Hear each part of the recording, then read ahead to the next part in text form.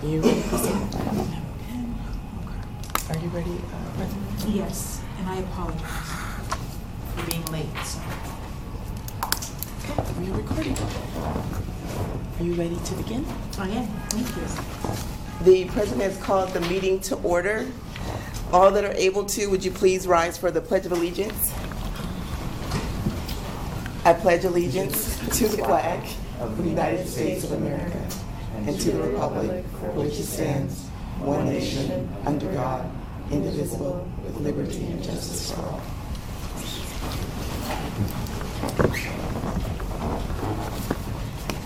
May I take roll? Yes, please. We have President Elias with us. Max Carter Oberstone. Present. Carter Oberstone present.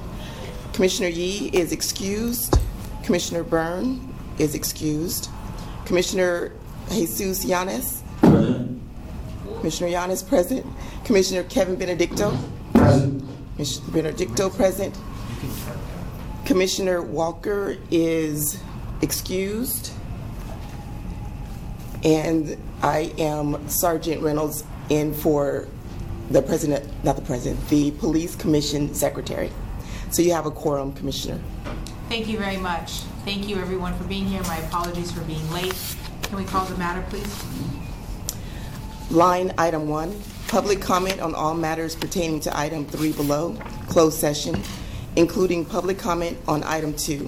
Vote whether to hold item 3 in closed session. So we will start, Go ahead. we'll start with public comment. Each member is allowed 2 minutes for comments.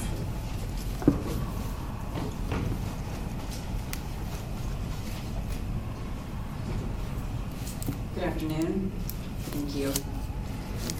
Curtailing the use of pretext stops is wrong. The police should be able to stop a vehicle if they have reason to believe it was violating a traffic law or any law, even for low-level infractions.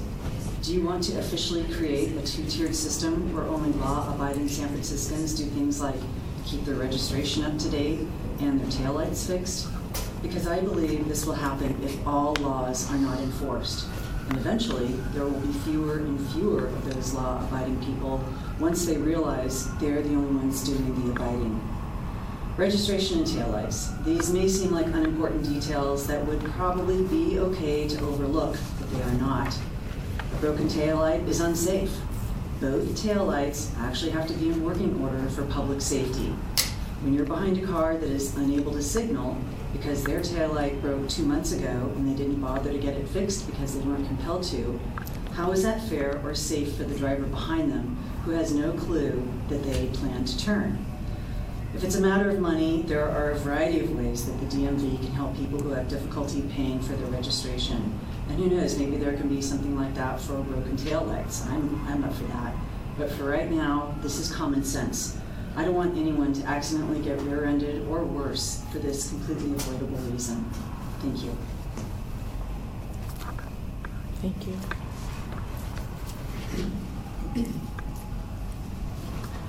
SB 50, which is the state version of a ban on pretext stops, failed this year in Sacramento. Any attempt to enact DGO 9.07 is a direct end run around our elected officials and the will of the majority. The Supreme Court rejected a constitutional challenge to pretext stops in a 1996 ruling unanimously in Wren versus U.S. that police can stop a vehicle if they have reason to believe it was violating traffic laws. Bans on stopping drivers for low-level offenses jeopardizes public safety, undermines the rule of law, and reduces accountability for low-level infractions. That's per the DA. If someone cannot pay for their registration, say when renewing their tags, they will be provided with multiple payment options, including PayPal, credit, and Affirm that support monthly installment plans. Thus, there are other measures to deal with the economic hardship some of these low-level offenses might present to some people. Enacting this would create a two-tiered system where some people follow law and some do not. Some people pay for registrations and some do not. Laws pertaining to registration, broken taillights, etc. are laws for a reason, because they maintain public safety and uniformity for all drivers. A busted taillight makes that driver and drivers who rely on seeing their taillight much harder to see. It is well documented that when police pull folks over for traffic violations, they often end up finding bigger issues like a trunk full of guns or drugs. Other ideas related to tinted windows making race impossible to know before pulling a car over. Police officers are professionals and often work on hunches based on years of experience and training. It would be foolish to try and enact this, to try to override state law, and I'm pretty sure that all of our sworn officers have sworn to uphold the state laws that you're trying to override.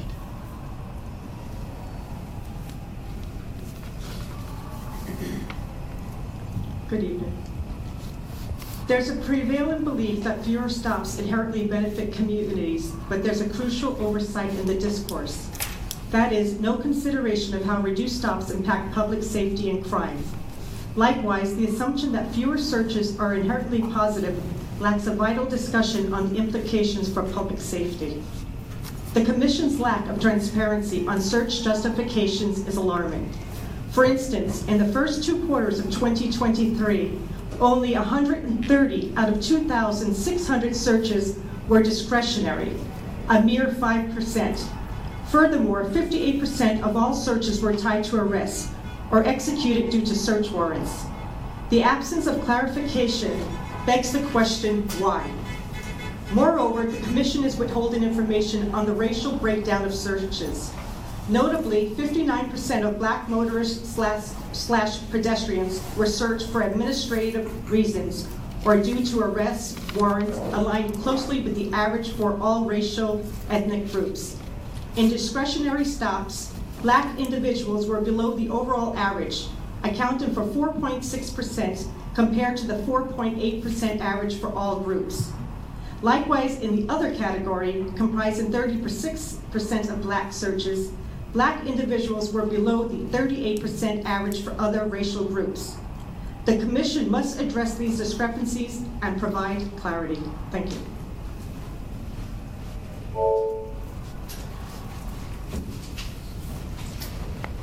Hello, I often make public comment, and I assure you it's not my favorite thing, but when a government agency is not fair and balanced, when it conducts itself in an opaque and seemingly secretive manner, the public has no choice but to try to remind that agency that it is accountable to the public it serves. Pretext stops is a sensitive issue that touches everyone. It has major implications for every single driver in terms of road safety. It has major implications for police officers who are sworn to enforce the law, and it will have major implications for our democracy as a non-elected officials take steps to end run our state laws. Equally important and more immediate is the fact that this Commission's decision to hold a last-minute closed session meeting on this highly important issue is the exact type of behavior that undermines trust in this Commission and elicits calls for reform like the ballot measure proposed by the mayor, designed to make major changes to how the Commission operates. One would imagine that a subject matter so important and so sensitive would compel this body to seek maximum input from the community with the agenda of inviting diverse viewpoints from all neighborhoods within San Francisco. A closed-door last-minute session points to the opposite. It points to a secretive meeting whose members have little to no interest in community input. Worse, the public is left with a narrative of an unelected commission which is connected to several ethics violations and investigations, wondering why you are all being so secretive about an issue that is so important and so far-reaching. This closed last-minute meeting about this topic undermines your credibility, legitimacy, and it calls into question all the work you've done to date. I give comment every week mainly to call attention to the many things you're doing to harm the reputation of this committee and to point out the ways in which you are making support for your efforts impossible. At a certain point, after formidable public pushback, various ethics investigations, and overt criticism resulting in a ballot measure to address the way this commission conducts itself, it falls to you to reflect on the mission and spirit of what this police commission has been, should be, and is now, to determine whether this is the appropriate place for your time and energy.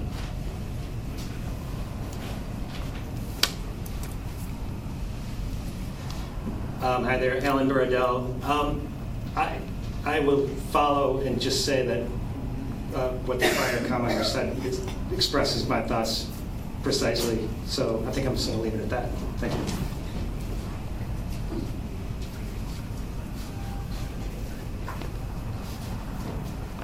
President Elias, that concludes public comment. I do need to apologize. Also in open session, we do have Chief William Scott, as well as Director Paul Henderson. President. Thank you. Thank you. All my credit. I'm about to get thrown out, but. Next item. Line item 2, vote on whether to hold item 3 in closed session, San Francisco Administrative Code Section 67.10. Action. Motion to hold item 3 in closed session. Second. On the motion to go to closed session, President Elias, how do you vote? Yes. Vice President Carter Oberstone? Yes. Yes. And we have Commissioner Yanes, Yes. Commissioner Benedicto, Yes. and President Elias, you have a unanimous vote to go to closed session. Thank you. What do you want, my opinion? That was a joke. Thank you, sir.